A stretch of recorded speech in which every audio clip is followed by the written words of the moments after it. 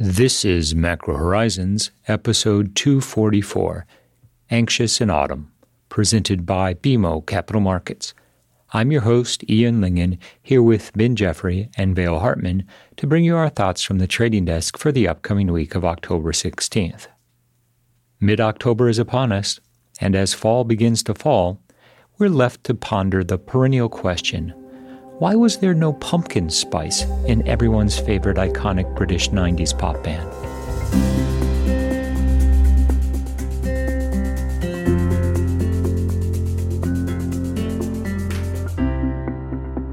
Each week, we offer an updated view on the U.S. rates market and a bad joke or two. But more importantly, the show is centered on responding directly to questions submitted by listeners and clients. We also end each show with our musings on the week ahead. Please feel free to reach out on Bloomberg or email me at ian.lyngen@bmo.com with questions for future episodes. We value your input and hope to keep the show as interactive as possible. So that being said, let's get started. In the week just past, there were three major developments in the global financial markets that defined the direction of U.S. rates. First was the war in the Middle East. Second was the dovish tone shift on the part of monetary policymakers in the U.S. And third is what we'll characterize as a bit of supply indigestion in the U.S. Treasury market. Heightened geopolitical uncertainty has intuitively led to a flight to quality bid in the Treasury market that brought rates nearly 35 basis points off of last week's peak. In addition, and perhaps more importantly from a sustainability of the move perspective, was the fact that the Fed is now characterizing the recent backup in rates as tightening financial conditions effectively for the Fed. So if the market is doing the Fed's heavy lifting, that intuitively leads to a lower probability that the Fed will need to hike again this year.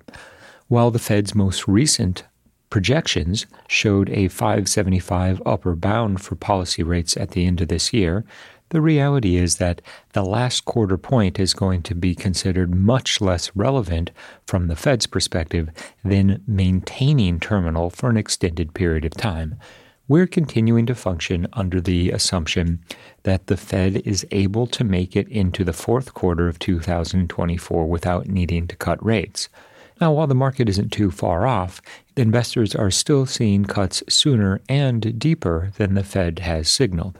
We anticipate that one of the defining characteristics of the next stage of the rate cycle will be a Fed that proves to be more stubborn at terminal than the market is currently expecting. So in translating that through to potential price action, that means that the cyclical re-steepening of the yield curve led by a bid in the 2-year sector will be delayed. We're viewing the recent bull flattening bid in Treasuries that was largely driven by the flight to quality as a preview of what to expect during the fourth quarter. 2-year yields are anchored to effectively 5%, give or take 10 basis points, and therefore the curve has simply become a directional trade. Any rally will result in a more inverted curve, whereas any sell-off will be a curve steepener. Of course, this will all eventually change once it becomes evident that either the economy has slowed too much or the Fed deems the progress made on inflation sufficient to begin the process of normalizing rates lower. Now, it's important to keep in mind that rate cuts from terminal at 550 or 575 have decidedly different implications than rate cuts when monetary policy is at neutral. Said differently, the Fed has already told us that they're going to take rates from very restrictive to restrictive but lower over the course of the next year. If history is any guide, once it becomes obvious that the first rate cut is coming, the market will price in a series of rate cuts over the following several quarters, which will trigger that bid for the 2-year sector and ultimately the macro trade that most investors have been waiting for, i.e. the cyclical bull steepening of the curve. But for the time being, the resilience of the economic data, combined with the Fed's resolve, have pushed out the potential for a recession and therefore limited the potential for any policy response. It was a week that saw some pretty remarkable swings in the trading direction in treasuries, as the price action was a function of mounting geopolitical uncertainty, a dovish tone shift from the Fed, a firm look at realized inflation in September, all while the bond market was tasked with absorbing new 3, 10, and 30-year supply. Vail, you make a great point. It was an extremely volatile week, both in terms of price action in the U.S. rates market, but also in terms of the evolution of the macro outlook. We came into the week with a very significant bid in treasuries, given what occurred over the weekend in Israel. But that was also accompanied by what I will say was an unexpected tone shift on the part of monetary policymakers at the beginning of the week. We heard specifically from Jeffery and Logan on Monday on the fact that the Fed is now viewing the recent backup in rates as the equivalent of a rate hike, give or take, which intuitively took a November rate hike off the table. When we look at it in terms of market pricing, the Fed's comments dropped the probability of a November rate hike to roughly 10%. And even the firm CPI data on Thursday only saw that probability get up to roughly 12%. What has occurred is expectations for a November hike have been rolled forward to December, but still the probability of a December move is just at 25%. Now, to be fair, the December 13th meeting will come after the Fed has 2 additional CPI reports to better gauge the trajectory of realized inflation during the fourth quarter. And it's also worth discussing, in addition to outright yield terms, what the latest developments in the Middle East have done for the shape of the curve and what that implies about investors' assumptions around the Fed's reaction function to the potential for a more widespread conflict in the region.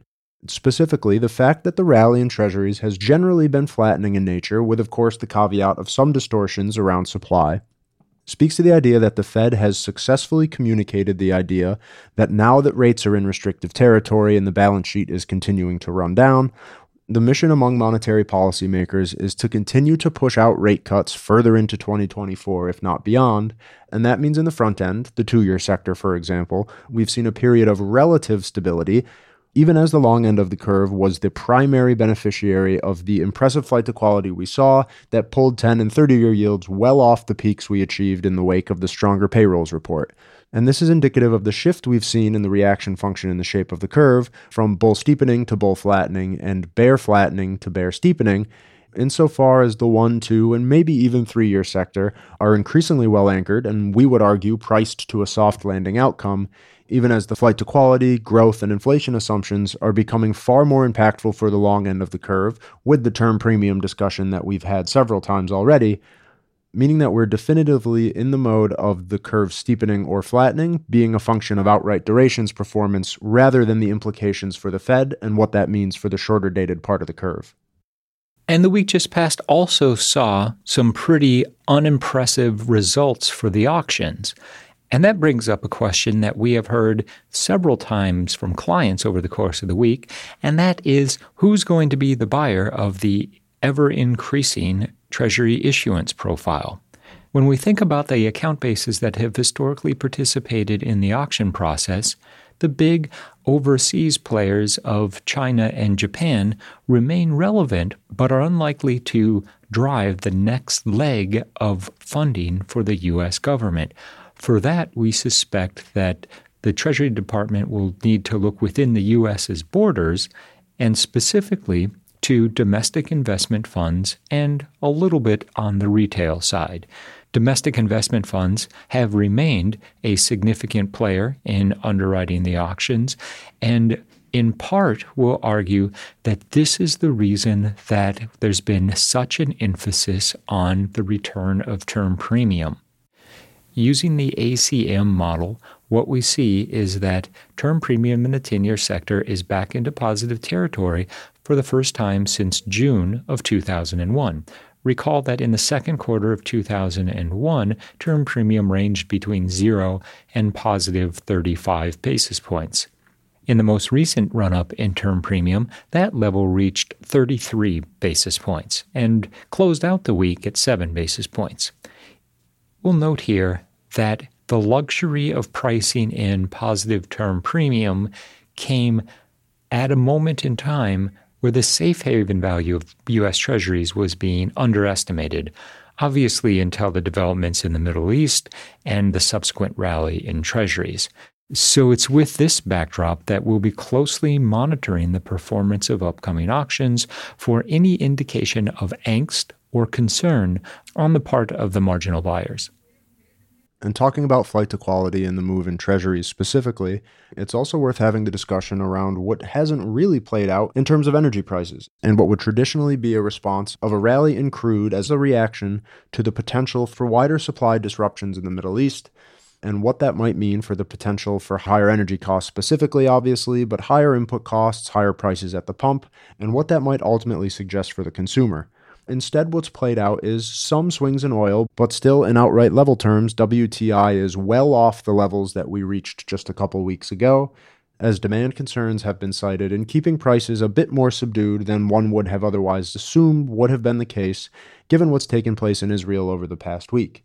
Additionally, circling back to the conversation on what it all means for the Fed, a few weeks ago when oil looked like it was quickly approaching $100 a barrel once again, unlike early in the cycle when monetary policy was accommodative and the Fed wanted to get rates into restrictive territory as quickly as possible, now, given the fact that policy rates are already so high and especially real yields are effectively at their peaks, that means that the Fed must draw the distinction between headline and core consumer prices, simply given the fact that monetary policy isn't going to be what offsets the influence of higher oil prices.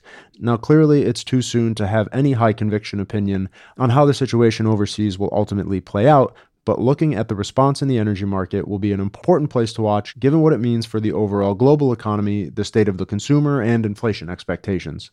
And it's difficult to have a conversation about commodity prices without at least acknowledging what's going on in the Chinese economy.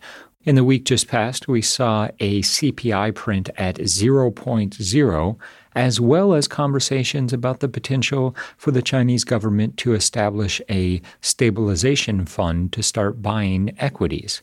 Overall, the Chinese recovery has underperformed expectations, and to some extent, that is presumably at least part of the reason that energy hasn't responded more dramatically to the developments in the Middle East. The question quickly becomes whether or not there's potential downside risk in the event of a relatively quick resolution to the conflict in Israel. In transitioning to the topic of Fed speak, we came into the week wary of the potential for a dovish tone shift from policymakers after in the prior week, San Francisco Fed President Daly acknowledged the potential the Fed may have to do less as rates surge higher into uncharted territory this cycle. And that's precisely what played out, and I'll highlight that Fed Governor Waller said the real side of the economy seems to be doing well, the nominal side is going the direction we want, so we're in a position where we can kind of watch and see what happens on rates. What do you guys make about the extent to which this dovish tone shift will offset the tightening of financial conditions? Vail, that's a great question, and one that we've received several times. Essentially, if the Fed is saying that the 92 basis point backup in rates that we have seen that brought 10-year yields to 4.88 was in effect tightening for the Fed, if a dovish tone shift combined with heightened geopolitical tensions leads to a rally in treasuries that bring 10-year yields back to 4.25, let's call it, does that then mean that the Fed will have to hike in December just to make sure that financial conditions remain tight? Well, certainly if the economic data dictates, one would be remiss to fully dismiss the potential for a December rate hike. However, the one caveat that I'll add is it comes down to the performance of risk assets.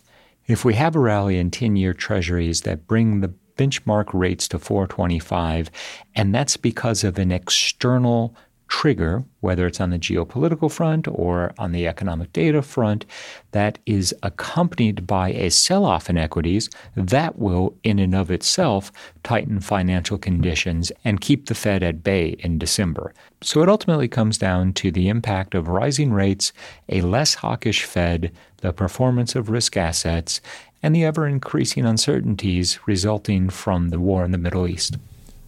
Well, if anything, it's clear that uncertainty is running high. One thing is for certain. Pumpkin Spice is back. Wait, they're getting the band back together? In the week ahead, the Treasury market will continue to digest the firmer headline CPI numbers and the core CPI print at 0.3, which was consensus, although there were some in the market expecting a lower 0.2 or even 0.1. The fact that inflation continues to run above where we saw it during the pandemic speaks to the risks that the Fed faces over the course of the coming quarters. In the event that inflation doesn't moderate, but growth begins to slow, monetary policymakers could be faced with a very undesirable scenario, i.e., true stagflation, even after the Fed has managed to hike rates as far as it has. With this in mind, investors will be closely watching incoming Fed speak for any confirmation of the tone shift to a decided wait-and-see stance. While the CPI numbers and the strong payrolls report would have, all else being equal, argued for a rate hike in November, the Fed has made it very clear that we've reached the point in the cycle in which it will err on the side of caution as the market continues to watch for any signs that the cumulative rate hikes that have occurred both in the U.S. as well as overseas are starting to weigh more materially on the real economy. For the time being, the real economy appears to be on strong enough footing to withstand tighter monetary policy. But as we've seen historically, when sentiment around that assumption shifts, it tends to shift very quickly, and the subsequent market repricing can be rather dramatic. Within the details of the upcoming week's data offerings, we'll be watching the September retail sales print. Expectations are for a 0.2% increase in headline sales, and with that number, it's important to keep in mind that those are in current, not constant prices, i.e. not inflation adjusted. So a rudimentary comparison between headline CPI at 0.3 and retail sales at 0.2 suggests that real consumption might have actually been skewed negative in September. It's also important that the Red Book data shows that there's been a rotation in the year-over-year change in consumption away from higher-end stores and in favor of discount stores. Now, this is a very typical end-of-the-cycle dynamic when higher prices are leading consumers away from luxury items and toward the essentials. While it's still a bit early in the cycle to anticipate a sharp downturn in consumption, especially as long as the unemployment rate is at 3.8%, this particular type of rotation, when combined with the fact that the savings rate is well below where it was prior to the pandemic, suggests that consumers are at least starting to show some early signs of stress as we head into the holiday spending season. We've reached the point in this week's episode where we'd like to offer our sincere thanks and condolences to anyone who has managed to make it this far. And in a world with so much uncertainty and angst, we hope that the consistency of our questionable humor serves as a comfort, or at least as less of a discomfort on a relative basis. Relative value, basis, treasury trading, get it?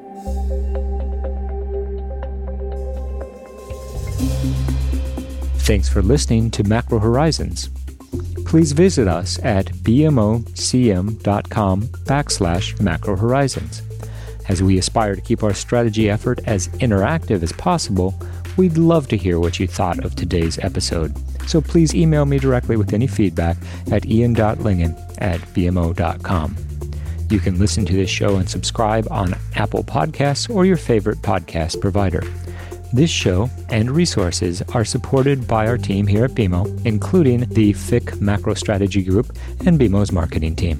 This show has been produced and edited by Puddle Creative. The views expressed here are those of the participants and not those of BMO Capital Markets, its affiliates, or subsidiaries. For full legal disclosure, visit bmocm.com/macrohorizons/legal.